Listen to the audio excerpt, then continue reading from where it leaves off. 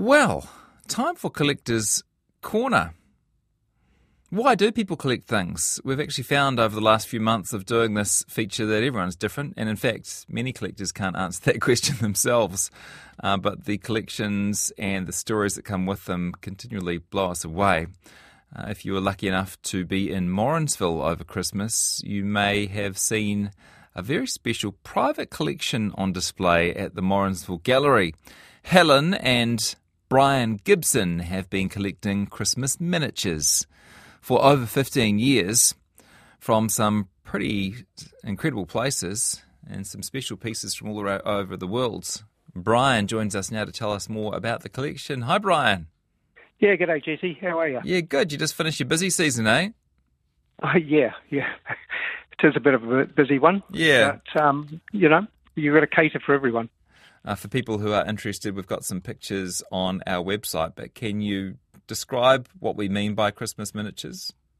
Whoa, that really is a difficult one. People have turned around and said that when we've tried to say what they're like, is it doesn't really come across as well as seeing it in person.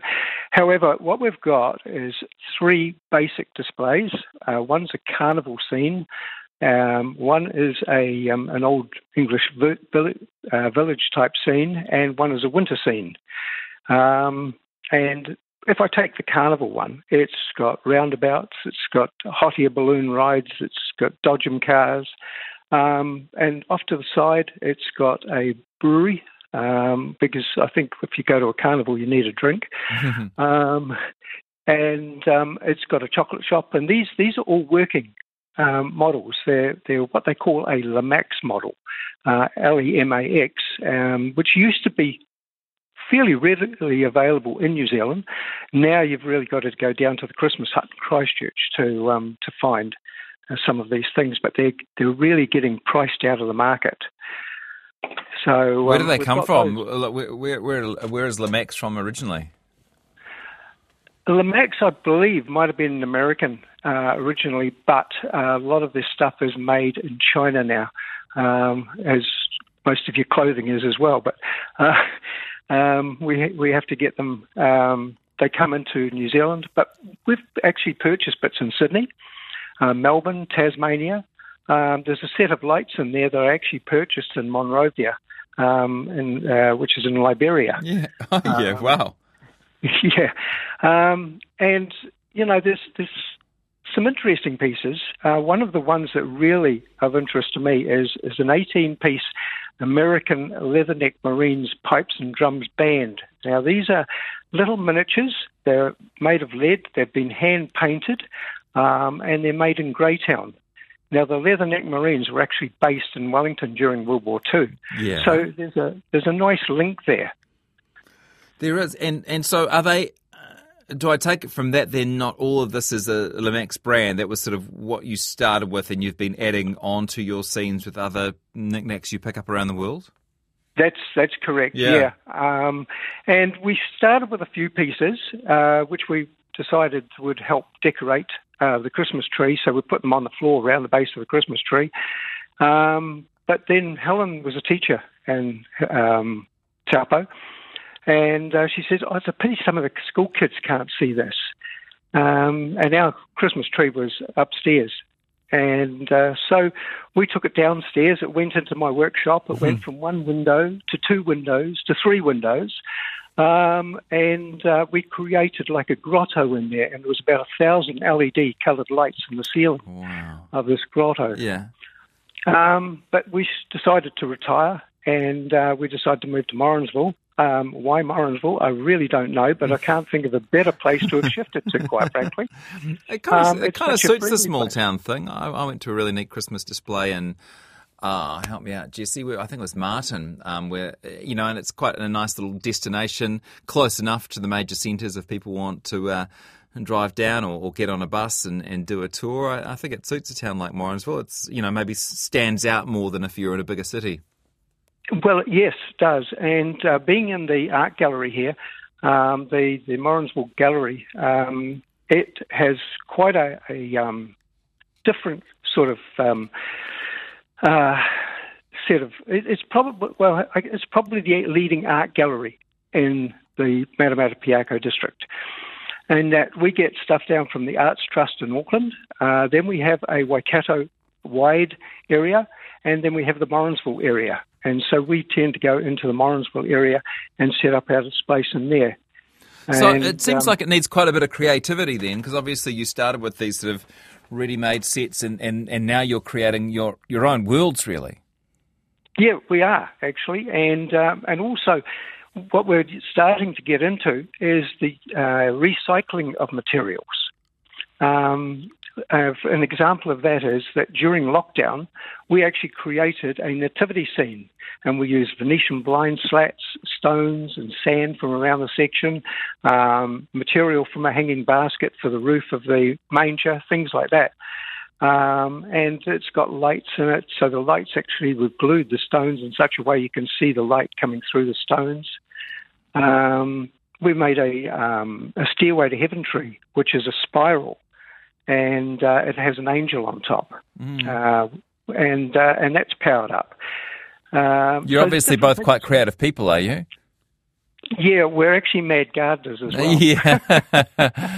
This is good for when it's raining outside, though. Tell me about the bottle brewery you've got.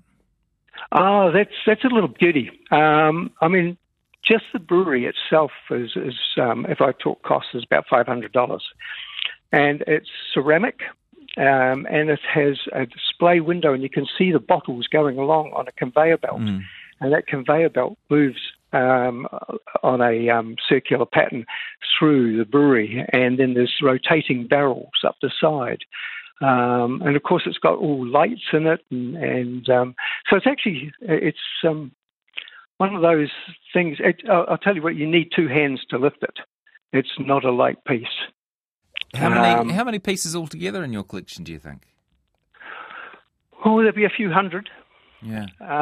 By the time, I mean, if I look at that carnival, there's 20 main pieces with supporting pieces. I mean, a main piece will be the fireworks.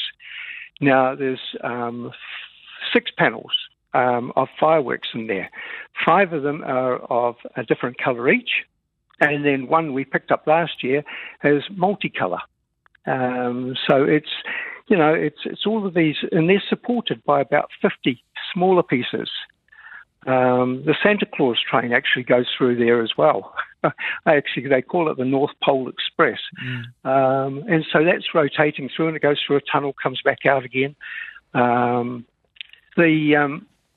a thing called the Paradrop, and it is a tower, and these baskets with model people, of course, going up and down, and you can hear them yelling as they're going up and coming down again.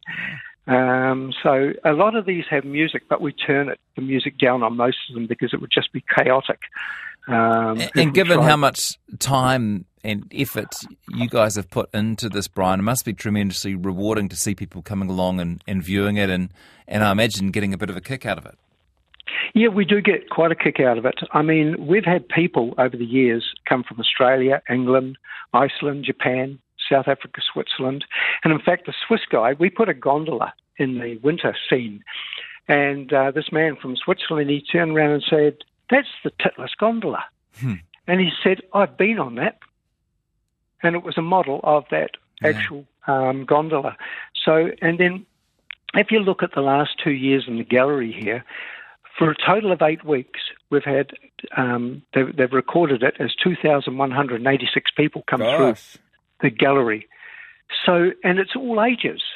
I mean, we had a father and son come back 7 days in a row when we were in Taupo, and they just sit and look at one display and talk about it, and then to go back and so it is, and people want to ask questions. One question you always get is what's new this year, but we're retired people now, and we can't quite afford to do things like that. But it's people coming back year after year after year. And seeing it and still enjoying it. We had a girl call in this year, or this last year, who said that she'd always come every year in Taupo, and she'd left Taupo, and then she heard that it was in Morrinsville, so she came back and she said it was fantastic coming back to it. So I'm so pleased.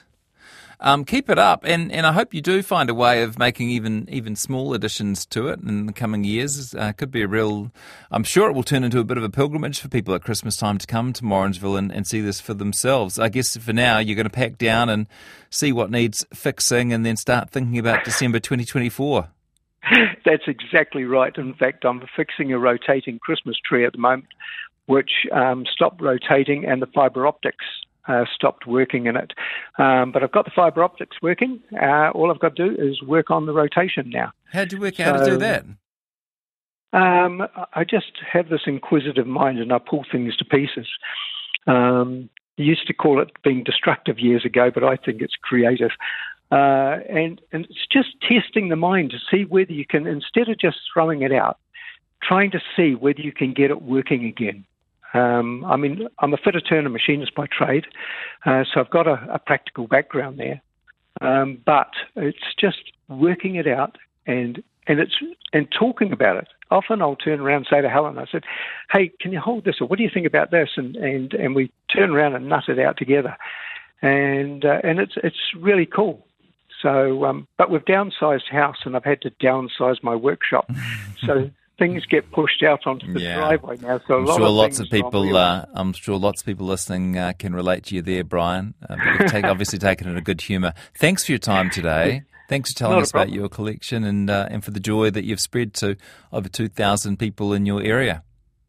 Well, yeah, and hopefully we'll see you